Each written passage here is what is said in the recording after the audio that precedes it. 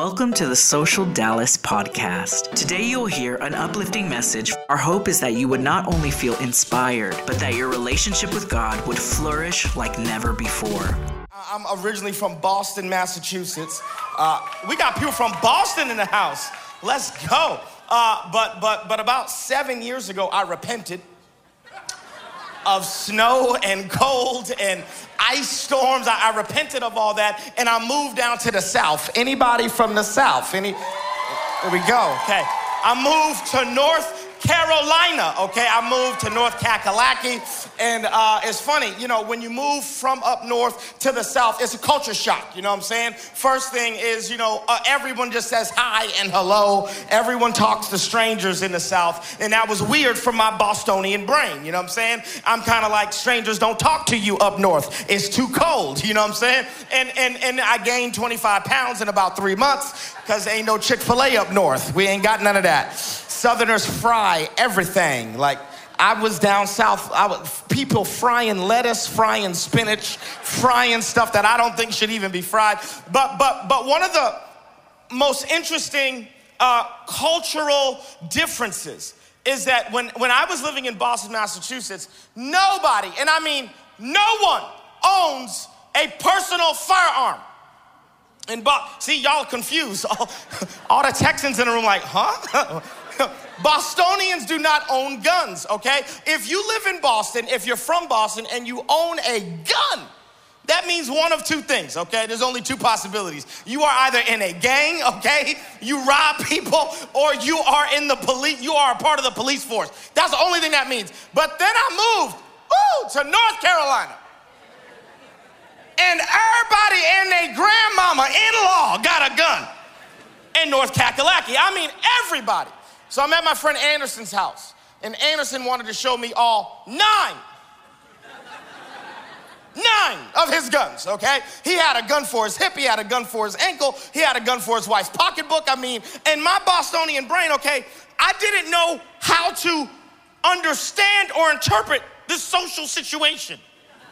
I didn't know whether or not Anderson was saying, I'm not the dude to mess with. I didn't know if he was threatening me, or if Anderson was saying, bruh, if you ever find yourself in a jam, I'm the guy to call. Like, I didn't know what to think. So he then, you know, after showing me handguns, my man showed me a rifle, a hunting rifle. I learned quickly that in North Carolina, we eat Bambi, okay?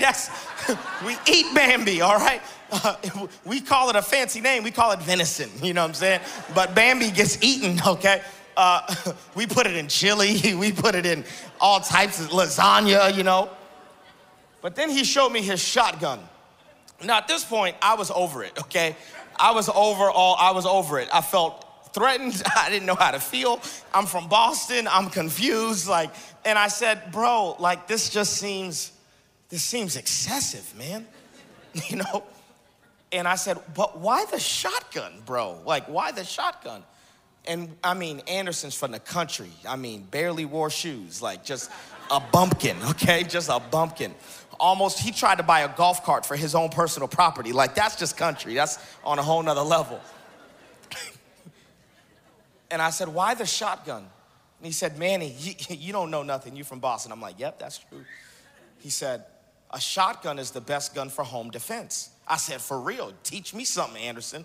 He said, the reason that a shotgun is the best gun for home defense is because if I heard someone on the outside of my house trying to break into my house, if I heard someone on the outside of my house tinkering with my lock, trying to invade upon my personal property, if I heard a thief trying to steal, kill, or destroy me or my family or any of my personal belongings, all I would have to do is grab the shotgun. And all I'd have to do is move to the inside of the very same door that they are trying to intrude upon. And the moment they hear this sound,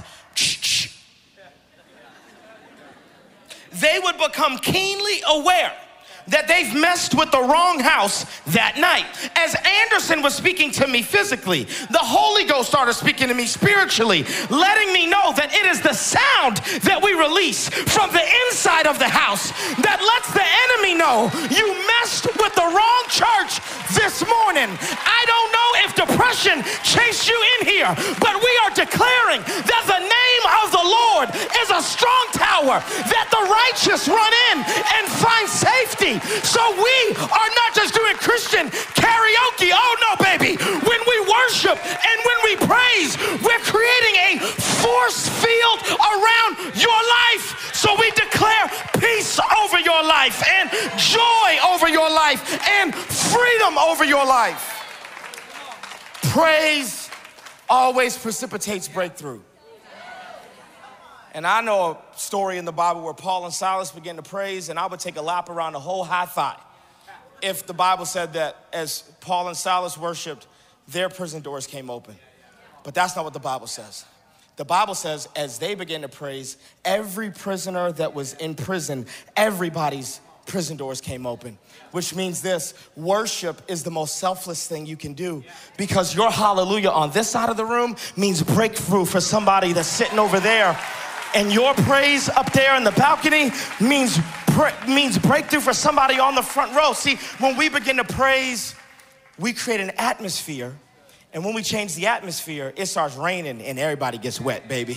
Everybody gets wet when the atmosphere changes. Man, I'm super excited to be here. Man, we already honored Pastor Robert and Taylor, but it came out of Pastor Jordan's mouth, not mine. So I could not stand on this stage and be a guest without honoring your pastors. Pastor Robert, Pastor Taylor, man, I love these people, okay? These people are friends of mine, and I look up to Pastor Robert as a mentor, as a big brother. I've stolen so many of his sermons. I gave in the offering because I'm like, at least I could give in this offering, because I have stolen so much of this man's material. It is really sad, okay? And so I'm super, super honored to be here. Man, can we clap it up for our senior pastors, for Pastor Robert and Taylor? In their absence, we still want to honor them. Man, I love them. I love them dearly. I love them dearly. Anybody ready for the word this morning? Anybody ready for the word? Awesome. Balcony, y'all ready for the word? Are ready for the word? Okay, good. I'm ready to preach if y'all ready to eat. Like, I'm ready to cook if y'all ready to eat. We're gonna talk about faith today. Faith today. Okay, faith. Because I don't know if you're anything like me. The moment that disappointment sets in, if you don't attack disappointment with faith, disappointment has this ability to turn into doubt. And over time, doubt, if you don't tackle doubt, okay, doubt turns into unbelief. And you can be a Christian for a long time, but your faith can be on cruise control. Your faith can be on autopilot. So I want to speak to your doubt today and your disappointment today. I want to speak to you if you've been struggling with unbelief. Maybe you're in the room, you're a Christian. Maybe you're not even a believer. Maybe you're not a Christian. I want to preach to your faith, okay? We want to speak to your faith like it's Lazarus. And we're saying, faith, come on, come alive again. We're speaking to your faith. Maybe there's been some disappointments in your life. Me and my wife, we walked through a season of infertility for about 6 years. We miraculously got pregnant, but then we had a miscarriage. And I remember having to, shovel up the broken pieces of my faith. I wonder if I'm preaching to anybody already. Who at some point your faith has been like shattered glass, and you have had to gather yourself in all your emotions and all your feelings and come on, muster up faith again. But can I tell you this? My wife is 38 weeks pregnant right now with a miracle baby. Come on, because God can do anything. He can do anything. He can do anything. He's the God of the impossible. What man says is impossible is possible with God. He can do anything. I don't know what a loan officer has said to you, but God can do anything. I don't know what your student loans have said to you, but God can do anything. I don't know what your biological clock has said to you, but God can do anything. I don't know what statistics have said to you, but God can do anything. I don't know what your fears or your insecurities have said to you or whispered into your ear, but we declare truth over your life today that God can do anything. He actually enjoys Like he gets a kick out of defying odds. He's like, impossibilities? I love impossibilities. So we're gonna go to Hebrews chapter 11. Hebrews chapter 11. A lot of people know Hebrews chapter 11 as the hall of faith, okay? Hebrews chapter 11. And we're gonna go to verse 30, verse 31. Anybody got a physical Bible? Come on, anybody got a physical Bible? Where my AP Honors Christians at? There we go, there we go, there we go. If you got a physical Bible, go to Hebrews chapter 11. And we're gonna read verse 30 and 31. But before we get there, I kinda have to set up Hebrews chapter 11 because the entire chapter of the Bible, this is kind of one of those famous chapters of the Bible. Kind of like 1 Corinthians 13 is like the chapter about love, right? Hebrews chapter 11 is this entire chapter about faith. And I love verse 6. I don't have verse 6 on the screens, but I'm gonna say it because I've memorized it. Woo! The Bible says, and without faith, it is impossible to please God because anyone who comes to him must believe that he exists, that he rewards those who earnestly and diligently seek him. Come on, we're gonna kind of say this together. And without faith, it is impossible to what? Come on, to what? And without faith, it is impossible to what? Please God. You know, in my Christian journey, I feel like this is one of the passages that it's almost like it comes into our minds, it gets scrambled, and we reinterpret it a whole different way. In Christian circles, you want to know what we actually subconsciously believe? That in without faith, it is impossible to get miracles. And without faith, it is impossible to accomplish breakthrough. And without faith, it is impossible for this outcome to happen. But that's not what the Bible says. The Bible says, and without faith, it is impossible to what? Please God. Can I help our theology this morning? The number one reason that you need faith is because faith pleases God. And every single time, all the 6 years that we went through infertility, I bought a crib, I bought a onesie, I bought onesies in almost every airport I went through. We did IVF and we had a miscarriage. And the enemy wanted to lie to me and say this, your faith was a waste. See, because when you have faith for outcomes, the enemy can always slip in and tell you that faith is a waste. But we don't have faith for results. We have faith for a relationship with God. Faith pleases God. So even when you exercise faith and the thing you wanted doesn't happen, you can still say, my faith was never a waste because my faith pleased God. That is what faith is meant to do. Oh, I need a couple more amens in the room. Because get this, boo-boo, God is not your genie. He's your God. And we're not spiritual gold diggers. We don't exercise faith so that God can give us our stuff. We don't exercise faith so that God can do the trick. We don't exercise faith so that we can get things out of the cosmic vending machine. We exercise faith because faith pleases God.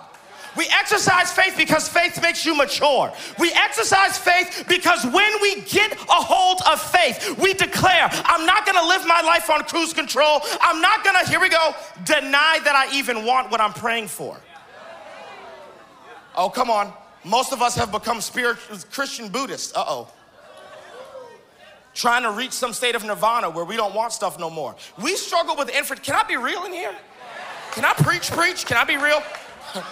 We struggled with infertility for so long that the enemy tried to get me to declare that I didn't even want kids. Come on. And the first thing that I had to declare was this. Number one, my faith is designed to please God. So I've got to have like Shadrach, Meshach, and Abednego faith. Even if God doesn't, I know he will, but even if he doesn't, oh, Nebuchadnezzar, I ain't never bowing down to you. Oh. Unbelief, I'm never bowing down to you. Doubt, I'm never bowing down to you.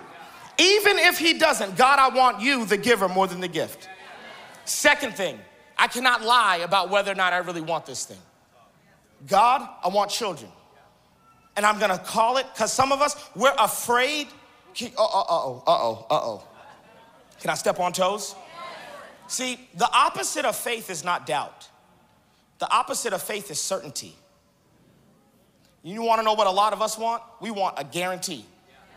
Okay, if I sing these songs and memorize these Bible verses, okay, now if I give 10%, will I get a job? You know, come on.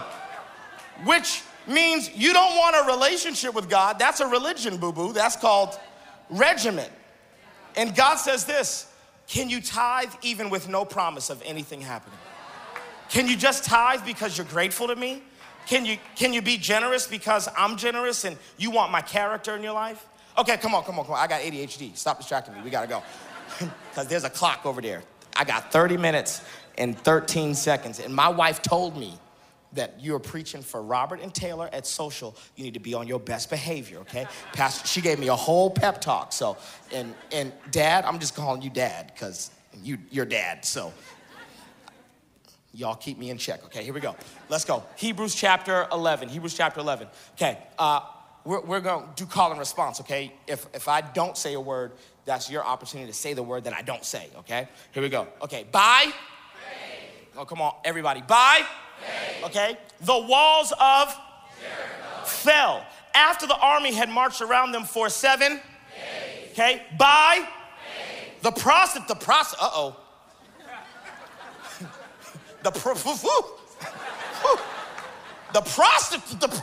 Bible didn't put this woman's business all out in the streets, okay? The Bible could have used a euphemism. The Bible could have said a woman that was sinful, a woman of the night. No, a prostitute, a sex worker, okay? Like, the Bible's better than TMZ, okay? Anybody who says that the Bible is boring, you're reading the wrong book, okay? Because if you like sex scandals and incest and murder, the Bible's the book for you, okay? This thing got a lot of stuff in it, okay? Okay, so the prostitute. Here we go. The prostitute, what's her name? Because she welcomed the was not killed with those who were disobedient. And so now we've got background. We're going to talk about this woman named Rahab. We also have to talk about Joshua, because for a lot of us, there's a promise, there's a vision, there's a land of promise that God has for you. Come on, God's delivered you out of Egypt. There's a promised land in front of you, but you're stuck right now on the doorsteps of Canaan. And I hope that this sermon just pushes you in, okay? We got one more chapter to read, Joshua chapter 2. We've kind of gotten a New Testament perspective on Rahab and Joshua, and now we're gonna go to the Old Testament, and we're gonna go, there we go, Joshua chapter 2, verse 15.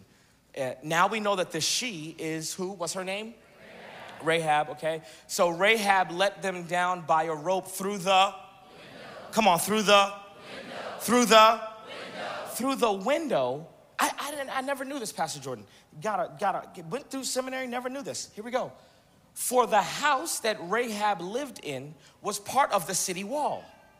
You know, I never knew that the walls of Jericho were so large, so thick, so wide that they put apartments in that mug. Now, in Boston, we just call that the projects. That's what we call that, you know what I'm saying? That's called the bricks, okay? But Rahab's home is set within the walls of Jericho. I don't know if you ever knew that. I never knew this. Here we go. For the house she lived in was part of the city wall. So she said to them, go to the hills so the pursuers will not find you. Hide yourselves there 3 days until they return, and then go on your way. I want to tell you my title this morning. If you're taking notes, you can write this down. But this isn't just a title. I believe it's a prophetic declaration over your life, whatever season of life that you're in. Here's my title today. Come on. There's a window in the wall. There's a window in the wall. Oh, come on. Rahab's home is in the wall of Jericho, but she lets the spies down through her window. Can I preach this real quick? Okay, come on. There's walls that the enemy has set up to keep you out of your destiny and out of your promise. Come on, walls of oppression and walls of statistical ideology that doesn't let you enter in. Come on, walls of infertility. Come on, walls of disease. Come on, walls of poverty, walls of doubt. But for every wall of opposition, I believe today that God is declaring a window of opportunity over your life. Come on, I'm not gonna see the walls, I'm gonna see the windows. Come on, there's a window in the wall. And so God, we need you. I need you to preach this. Help me preach this thing. And God, we're laying hands on our eyes at the beginning of the service, declaring we're not gonna see walls. We are going to see windows of opportunity. The enemy has set up walls to keep this church from establishing a foothold in Dallas, but we see windows of opportunity. Come on, buildings and property, God. We see windows. We see your provision. We see windows in our personal life. In Jesus' name we pray. Come on, we all say together, amen. I declare over your life, come on, you're gonna walk out of church today Not seeing walls, but seeing, come on, what? Windows. Come on, seeing windows. Can I just let you know this? Come on. Walls are always gonna be bigger than windows. What the enemy's doing is always gonna be bigger than what it looks like God is doing. Jesus is like, hey, the kingdom is like a mustard seed. And for some of you, you're like, I wish it wasn't. Because it's hard to see mustard seeds. Come on, let's be real. And God is like, no. The walls are always gonna be bigger than the windows. You have to make a decision. I see good for me. Come on. I see that my latter is better than my former. I see that God is moving for me, not against me. I believe that God can do anything in my life. We got to talk about this woman, Rahab, okay? I can imagine, in my holy imagination, okay? I got a crazy imagination. I just imagine Bible stories, okay? I can imagine Rahab, okay? Taking a little walk around the walls of Jericho one day. You know, Rahab's curious about these Hebrew people, about these Israelite people, and she knows that these people are that God's hand is on them. She's a God-fearer. She's someone who's kind of like, I'm not ethnically Jewish, but baby, there ain't nothing that's gonna keep me out of what God has for me. I can imagine Rahab taking a lap around the walls, and Rahab thinking to herself, maybe she said this out loud, maybe not, you know, she's just walking around the walls. She's a prostitute, you know what I'm saying? She got a crazy past, she got a story, but she sees a window of opportunity for her to enter into what God is doing. And you know, this is my version of Rahab's prayer. Rahab prays something like, now God, you know, I ain't really got nothing to offer you, you know what I'm saying? But shoot, God, there's only a couple things I'm good at.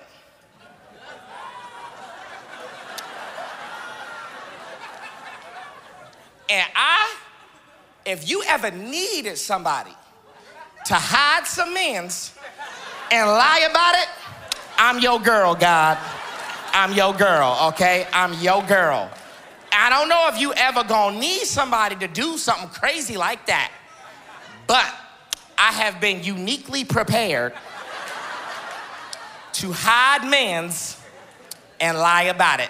And then out of nowhere, Rahab is not thinking that she's gonna get a response from God. And out of nowhere, God goes, well, Rahab, actually, I was just looking for someone to hide some men's and lie about it. See, these Israelite women, they too bougie, Rahab, but you, girl, you are just the prostitute I was looking for. You know what I'm saying? Like, and I know that's funny, but that's Bible. That Rahab, her whole claim to fame is that she hid spies and lied about it. And I don't know what lie the enemy has told you, that nothing that you learned in the world or before you got saved can be transferred into building God's kingdom. But that is a lie from the devil. No. God begins to say, what did you learn out there? Okay, you was a party promoter? Okay, you about to be a club promoter. Let's put this, whatever you were, don't lose that energy now that you've saved. Oh, please, no. Don't lose that energy now that you have been redeemed, that you have been rescued, that you have been set free. Can you realize that I always use the world system to prepare people to build my kingdom? You don't believe me? Okay. Egypt was the most idolatrous, pagan-oriented nation, kingdom on the face of the earth. More gods than you can count. So pagan that God himself opposes Pharaoh and says, you set yourself up as a king and as a god before me, and I will oppose you. And get this, God uses the Egyptian educational system to teach a slave who would have been illiterate otherwise how to read and write so that he could create the books of Genesis, Exodus, Leviticus, Numbers, and Deuteronomy. You don't believe that God will use the world's money and the world's system and the world's institutions to teach you how to do what you need to do to build God's kingdom? You've never read your Bible. At some point, God is going to look at you and say, see, because here's the lie. The lie is that, no, I'm not saved enough. I don't know enough verses, you know what I'm saying? Like, I don't know enough Bible verses. Like, I'm not, and God goes, whoa. I use Rahab. I can use you. And sometimes when church gets a little bigger, we can believe this lie. It's called the professionalization of ministry. That I've got to have a degree and I've got to have it all right. And then, no, they're going to hire people. Boo-boo, no. We run on volunteers, okay? This is volunteers, okay? That's the beauty of building a church from the ground up, is that we need you to serve. We need you to grab a camera, okay? Ain't none of these people trained. We need you. And when the enemy tells you, no, you ain't got a degree and you ain't got this and you ain't got, you look and say, I'm a part of this thing, and God doesn't build his kingdom on the gifts of a few, but on the sacrifice of many. I'm going to contribute what I've got. Jordan is funny. There's this church. I'm not going to say the church, but I've gone there to preach several times. And every single time the pastor invites me, there's an immediate yes.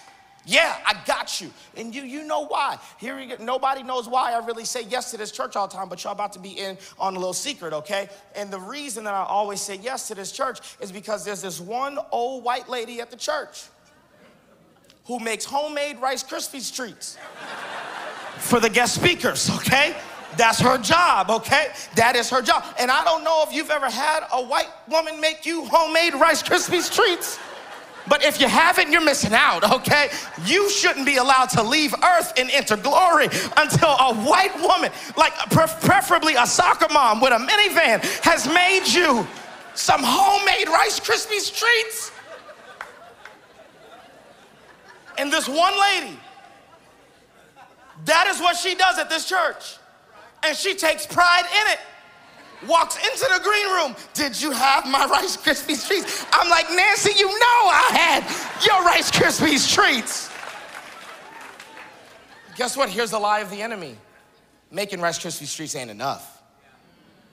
We need you evangelizing. We need you teaching discipleship. No, boo-boo. If you make Rice Krispies treats, if you hide men's and lie about it, guess what? God can use you. God wants you. Whatever your expertise is, whatever you do, guess what? We need it. Whatever you have been uniquely designed and equipped to do. We need Rahabs. We need Nancy's making Rice Krispies treats. We need that. Can we go a little deeper? Can we go a little deeper? Can we go a little deeper? Okay.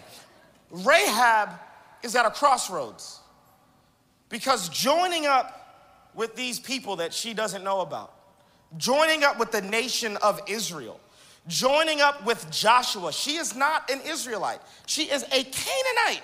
She is a heathen. She is a pagan. She is not a part of the people of God. But here's the lie that the enemy likes to enter into our minds. I'm not going to fit in with them. I'm not going to fit in with them.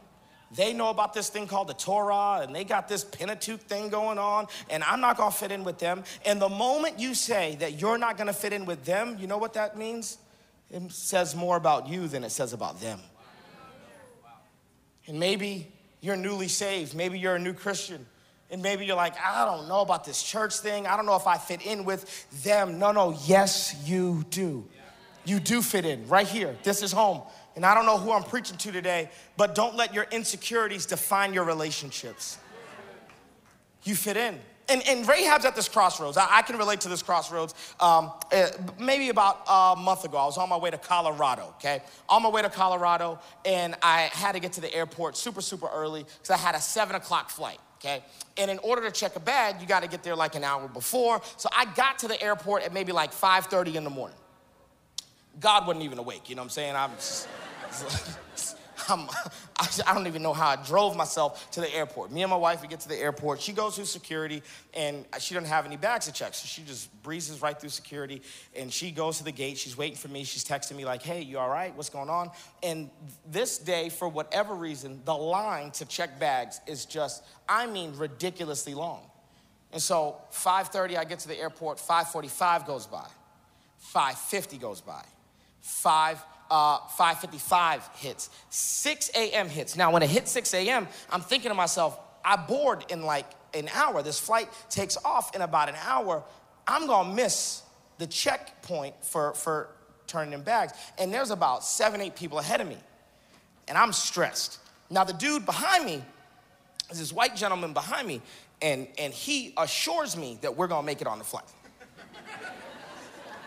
I believe this man. He had golf clubs. He was like, you're on the 7 o'clock flight? I was like, yes, I am. He was like, me too. We're gonna be fine. I was like, man, you look like you got status on American Airlines, bro. You got golf clubs. I just trust you. I don't know why I trust you. I trust you, okay? I'm like, you got this. We got this, me and you, all right? So we get up it's finally our turn. Now it is 6:30. I've been in this line for an hour. I get up there and the woman lets me know, you have missed the cutoff time. And I literally went, but, I was like, Bob, tell him. It's like, I'm a black man, I can't be getting angry in public. You tell him, we gotta get on the flight. He was like, I demand. I was like, yes, demand, yes. The word demand is the perfect word here. Yes, ask to see a supervisor. It's like, you do it. Let's get us on the flight, okay? He made his demands. And I was just standing there like, I'm with him. We need to get on this flight. And the American Airlines associate talking to us did not care. Did not care about the church I had to preach at, did not care about his golf clubs or his demands, did not care about any of us. So I did what any reasonable person would do. I think we would all make the same decision. I realized this is going nowhere. And my flight boards in about 10 minutes. So I went to the bathroom, pretended like I was using the bathroom, went into the handicap stall, left my bag in the bathroom, walked out the bathroom, walked through the airport, got through security, got to the gate, and just told my wife he had all worked out. Got on the plane, prayed that TSA did not find me, and got to Colorado to fulfill the assignment that was on my life that day. The problem is that many of us would rather have our bags than our flight. Okay. The problem is that for a lot of you, you are more attached to your stuff than the assignment that God has on your life. For some of us, you are more attached to your unforgiveness and your bitterness and your victim mentality and your sad story about how they hurt you than actually entering to the next season of your life. For a lot of us, you are more attached to a relationship or a friendship or people that you know are not gonna get you into your next season than you are in love with the prospect of walking in the fullness of what God has for you. For a lot of you, you're looking at me sideways like, I can't believe he left a bag. But can I tell you something? Leaving the bag was the most logical thing to do. Because God's kingdom is an upside down kingdom. And until you get a countercultural, rational system of thinking in your mind, leaving a bag will always seem crazy to you. Rahab loses everything. Her home is in the wall of Jericho. All the pictures on the wall, gone. All her friendships, gone. Everything she had worked for, gone. Just to what? Hide some ends and lie about it, which gave her access into what? It gave her access to now be in a people group that she didn't belong in. There's a cost of entry into the kingdom. It's gonna cost you. And here's the end of the story, Pastor Jordan. I text the armor bearer who typically travels with me. My wife is with me on this trip, not Sam. Sam travels the world with me. I text Sam, it's like 6:30 in the morning. I went to the bathroom on the flight before it took off. I was like, yo, you awake? He's like, yeah, I'm awake. I was like, I need you to go to the handicap stall on the second floor of the Raleigh-Durham International Airport. When Sam got there, the bomb squad had been called. And Sam had to negotiate with the Raleigh Police Department in order to get my bag back. Can I go a little deeper? Can we go a little deeper? There was nothing sinful in that bag. But if the bag had kept me from my assignment, then although it wasn't sinful, it would have become an idol. It doesn't have to be sin in order for you to make it an idol. You can have a good thing and make it an idol. You can have, I know pastors who have made preaching their idol. It doesn't matter if it's a good thing. A good thing abused becomes an idol in your life. For some of you, money ain't a bad thing, but chasing it has become an idol. Not an evil thing. That relationship ain't an evil thing, but you've made it an idol in your life. And as long as it will keep you from getting on the flight of your destiny, then it has become an idol. And Rahab says this, nothing in this house is gonna keep me from joining up with the people of God.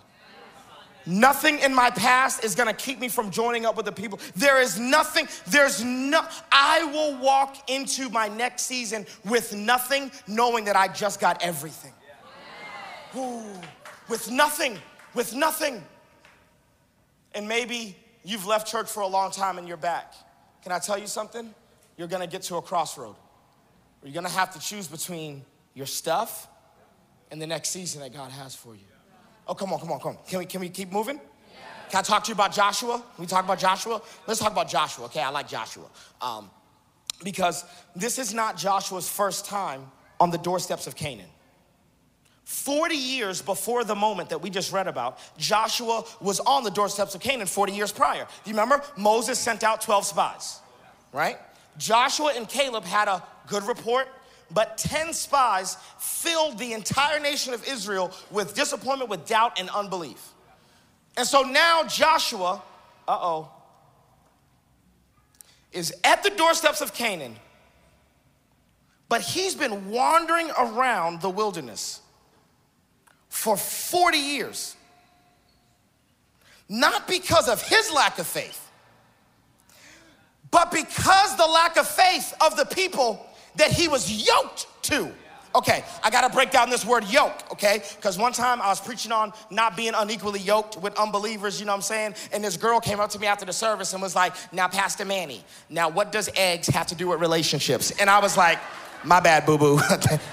That's my fault. That's the preacher's fault, okay? Not Y-O-L-K, Y-O-K-E, a yoke, okay? When you're yoked, what a farmer would do is a farmer would put a yoke. It's a wooden apparatus that you would put around the necks of 2 oxen. And the farmer needs straight rows so that they can come through and what? Sow seed.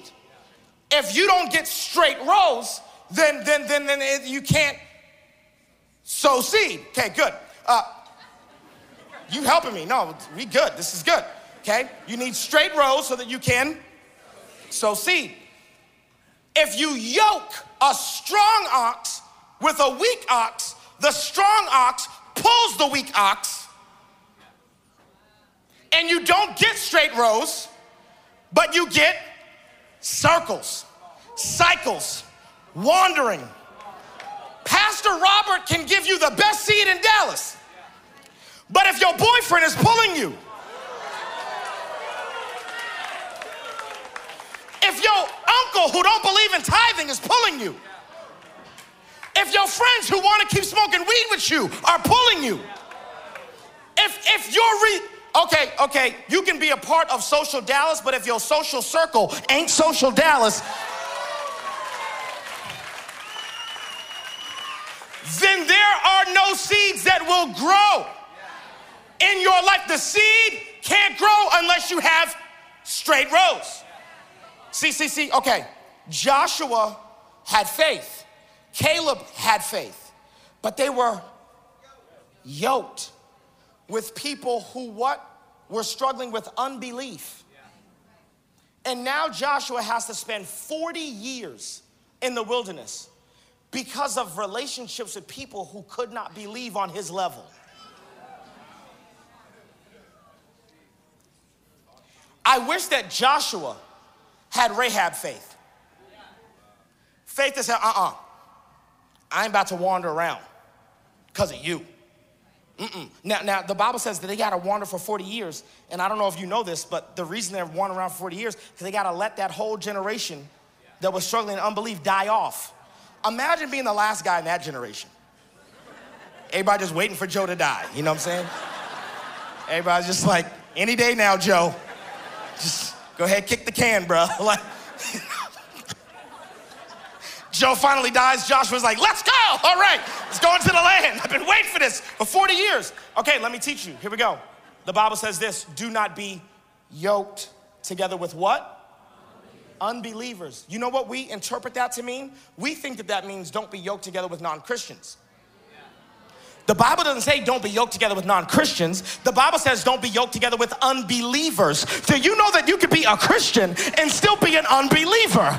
You could be a Christian, born again, baptized, filled with the power of the Holy Ghost, but you believe in what the loan officer says more than you believe in what God says. You believe in what your student loan report says more than you believe in what God says. You believe what the doctor says more than you believe what God says. At some point, you're gonna have to make the decision. I'm not just a Christian, I'm a believer. I've crossed the threshold into radical faith, and I'm a believer. I believe God for the impossible. I believe that he can do what he said he would do. I believe that his promises are yes and amen. I'm a believer. I believe God for signs, miracles, and wonders. I believe God for renewal in my personal life. I believe God that generational curses can break. I believe God for healing. I believe God that I'm the head only and not the tail. I believe God that I am above only and never beneath. I believe that greater is he that is in me than he that's within the world. I believe that I'm more than a conqueror because of his love. I believe what he says about me. I'm not a doubter, I'm a believer. I've met too many Christians who are Christians but unbelievers. And then, I've met non-Christians who are believers. Believers. I was on a flight, Dad. I hope you're okay with me calling you Dad. You Dad. I was on a flight, Dad. You know what I'm saying? We travel a lot. We travel so much. And I battled with flight anxiety for 2 years. It's part of the reason I knew that I was called to be on the road, because wherever there's a wall, you know that God has put a window there. So I knew. I was on 3 to 4, sometimes 5 flights a week, battling with flight anxiety, jittery. If turbulence would break out, I'd almost lose it. And I'm doing all spiritual stuff, laying hands on planes, you know what I'm saying? Until God was like, stop that. You're doing that in fear. The only reason that you do that is because you're scared. Don't do spiritual things in fear. You do spiritual things in faith. I remember praying through turbulence and God say, stop it. Have God ever stopped your prayer? I was like, God, I thought praying was a good thing. He was like, not in fear. Not in fear. And so I said, whoa, then how am I supposed to pray? He was like, this is why you have a supernatural prayer language. This is why I filled you when you were 13 and you started speaking in tongues. Because when you speak in tongues, the devil doesn't know how to attack you. Every single time you pray in fear, the devil gets clues on how to attack you because he's listening to your prayers. God ain't the only one listening to your prayers. The devil is eavesdropping, like, what you praying about this time? Here you go, scared again, praying again, let me listen. I'm on this flight, and I'd made friends with somebody at the gate, and this dude let me know right out the gate, no pun intended. He was like, what do you do? And I was like, oh, I'm a preacher, I'm a pastor. He was like, oh, don't try to witness to me. He was like, I ain't that dude. Don't try to preach to me. Don't try to evangelize me. I was like, bro, look, man, I had no intentions actually. So live your life, man. We're at the gate together, but then we ended up sitting next to each other. Halfway through the flight, turbulence hit. So I start getting jittery, reclining my seat, palms getting sweaty, forehead's getting sweaty. I'm clearly, visibly anxious. This uncircumcised Philistine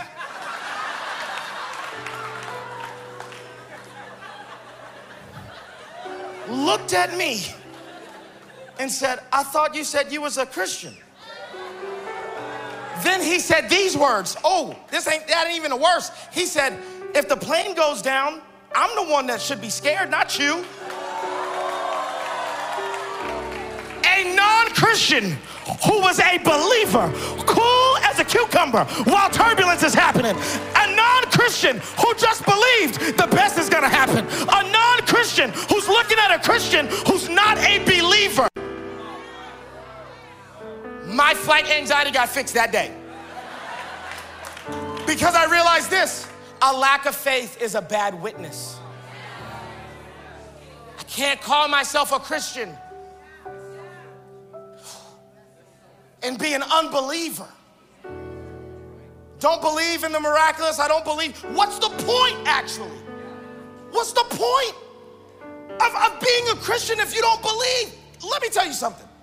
If you were gonna live your life based on what was rational and logical, baby, Christianity is the wrong religion for you. You had your chance before you got saved. You believed that a virgin had a baby. You realize how ridiculous this is. It's too late. It's too late to start living rational and logical now. It's too late. You may as well believe God that he can do exceeding and abundantly beyond anything that you can ask, think, or imagine. You may as well believe that he can open up wombs. You may as well believe that he can send checks in the mail and provide for you. You may as well believe.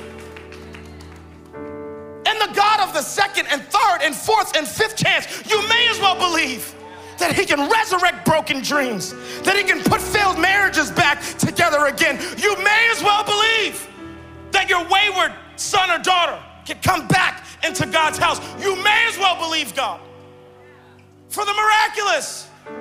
You believe that a virgin had a baby. You believe that baby died for your sins. How? You don't know. You can't even explain it. How my sins get on him, I don't know. I just believe it.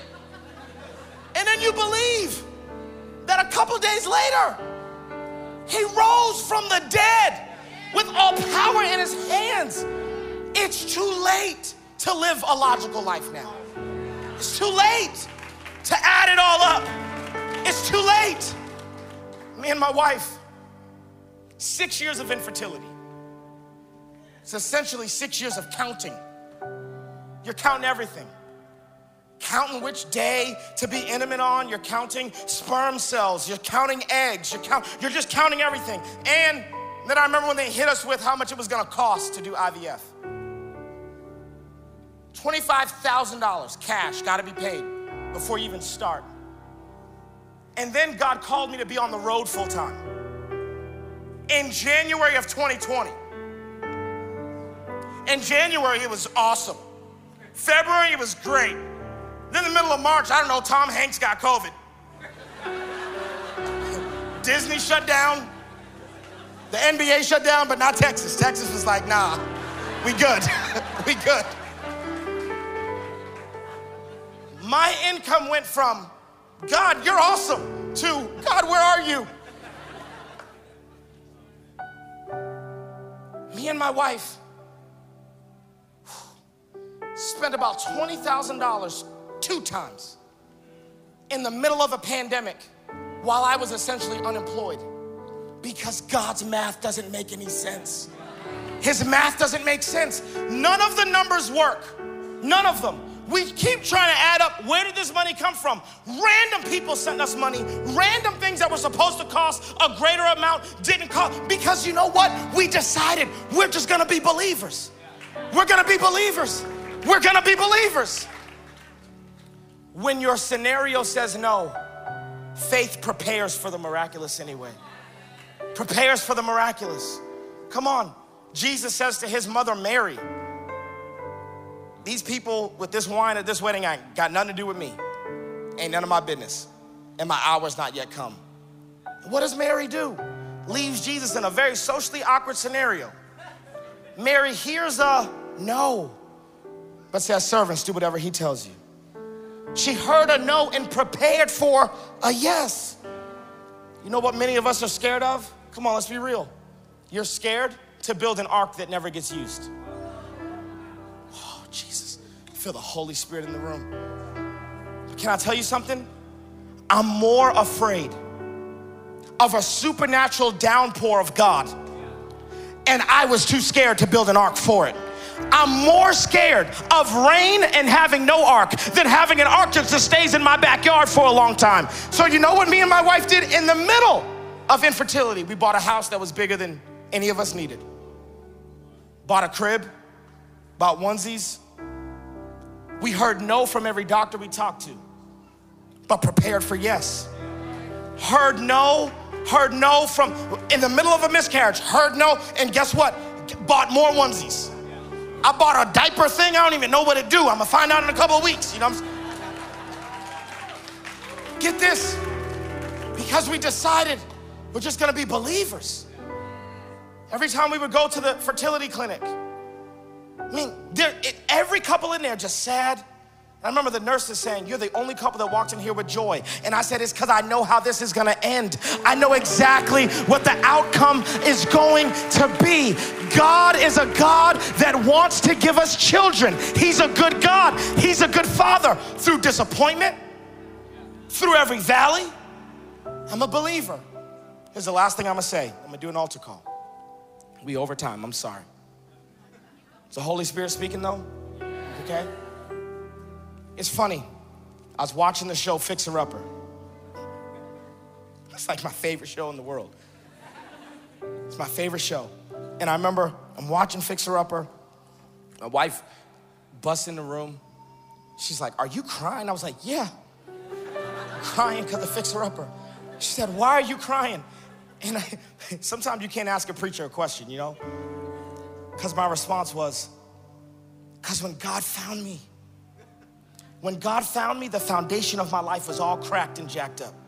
My house was lean and crooked because my foundation was wrong. And God came through and poured a new foundation in my life. Why am I crying? Because there were dark corners and secrets all throughout my life. But baby, God came through like Joanna Gaines and put recessed lighting all throughout my house. Why am I crying? I'm crying because I had built up walls of mistrust. I had built up walls because people had neglected me and abused me, and people had backtalked me and gossiped about me. But God began to knock down walls, and God began to do demo day where I began to expand the square footage of my life. Why am I crying? I'm crying because I'm the fixer-upper. I'm the fixer-upper. If there's anybody that I look at in scripture and I see a fixer-upper, oh, it's Rahab. Oh, not a hero, but someone who just goes, don't matter where I started. I gave my whole life to the Lord. And I was in the middle of watching Fixer Upper. It's crazy how sometimes revelation comes to you. I'm in the middle of watching Fixer Upper, and the Holy Spirit says this: you see that it is structurally impossible to have a window without first having a wall. He's like, you realize that there is no such thing as a floating window. There's no such thing as a window suspended in air. And some of us are confused as to why God would allow the enemy to build a wall in your life, a wall of oppression, a wall of depression, a wall of anxiety. And God says, because I always let the devil do my dirty work for me. The enemy built that wall there so that I could come through and put a window in your wall. Oh, I want to put a window of opportunity in the middle of the wall that's trying to oppose you. God today is speaking to your faith. Do you see what the enemy has done, or do you see what God is up to? Because what the enemy has meant for evil, God wants to turn it around for your good. He wants to put a window in your wall. If you're in the room today and you don't know Jesus, I'm gonna do 2 altar calls. The first is just for salvation. If you don't know Jesus, but you want to start on your faith journey, can I tell you something? You can't start believing God for things without believing in Him first. So if you're in this room today, if you're in the balcony, if you're up here, if you're down here, and you're not a Christian, but you want to be. Maybe you used to go to church a long time ago. Maybe you would consider yourself to be backslidden. You're not a Christian, but you want Jesus. You want his forgiveness. You want a second chance. You want grace. You want mercy. You want to start your relationship with him with all heads bowed and all eyes closed. Can you just slip up your hand? Can you raise your hand at me? Can you raise? I see your hand. Can you raise your hand at me? I see your hand. I see your hand. I'm proud of you. I see your hand. I'm proud of you. Oh, I see your hand. I'm proud of you. I see your hand. I see your hand. I see your hand. I'm proud of you. Oh, come on. All across the room. I see hands. If that's you, come on. Just wave at me. Just put your hand up in the air. Just pull it back down. I see you. I see your hand. Hey, I want us all to pray this prayer together. Tons of people just raised their hand. And to be completely honest, that's the whole point of why we're gathered here. So that lost people can be found. So that people can find Jesus. If we don't do anything else in this service, that's okay. You raised your hand and we want to pray with you. Come on, church. Christians, people who are praying this prayer for the first time, let's all pray this together. Jesus, thank you for mercy, for grace. I confess with my mouth. I believe in my heart that Jesus is Lord. He died for me, resurrected from the grave, ascended into heaven, and coming back one day to judge the living and the dead. Come on with power. I am a new creation in Christ from this day forward. Oh, if you just prayed that prayer for the first time, oh, we want to clap for you. Oh, we're proud of you. Come on, today's the first day of the rest of your life. Hallelujah. Now, if you're in this room and you've been struggling with doubt, Pastor Jordan, I almost forgot. Come on, there's a text prompt. Oh, follow, there we go. They put it up. If you just prayed that prayer for the first time, can you text the word life to 469-715-3755? If you would do that, we'd love to follow up with you. We'd love to follow up with you. Here we go. If you're in the room and you're a Christian, you're a believer, but you've been struggling with doubt, just struggling with doubt. Disappointments have turned into doubt. Doubt has turned into unbelief. And you know, you gotta start seeing windows instead of walls. You're in the room and you literally feel like there's just been a wall between you and your next season, between you and everything God promised you. You feel like the enemy's you almost feel spiritually claustrophobic. You feel like the enemy's just kind of boxed you in. You feel walled in. But for a split second today while I was preaching, you started to see a window open up, a window into your future, a window into what God wants to do in your life. If that's you today, you just wave at me. I want to pray for you. Just wave at me. I want to pray for you. Hands going up all across the room. Come on. Can you stand up on your feet? And there's intercessors. There's a prayer team ready. Come on. If you want prayer, can you come down here? You can come on down here. I just want to lay my hands on you and pray for you. If you're here in the building and you need your faith recharged, we're going to go back into a time of worship. Come on. Faith. We declare faith over your life in the name of Jesus. Supernatural faith over your life in Jesus' name. We take authority over every form of doubt, over every seed of disappointment, and we speak faith over your life right now in Jesus' name. Come on, the windows of heaven are open over you. We declare windows of opportunity available to you. Come on, all across the room. If you can't make it down here, can we just lift up our hands and take authority over the atmosphere? We declare right now in this moment that doubt will not have the final word. No disappointing moment will have the final word. God, we thank you in your name that your spirit is moving through the room, and we thank you for supernatural faith in the name of Jesus. As we lay hands on people at this altar and pray for them, God, I pray right now for broken dreams to come back to life. God, we thank you right now in Jesus' name. We would like to thank you for being a part of our social global family. Please head to our website, socialdallas.online, and see the many ways you can stay connected with us from around the world. Remember, when you say yes to Jesus, you say yes to being social.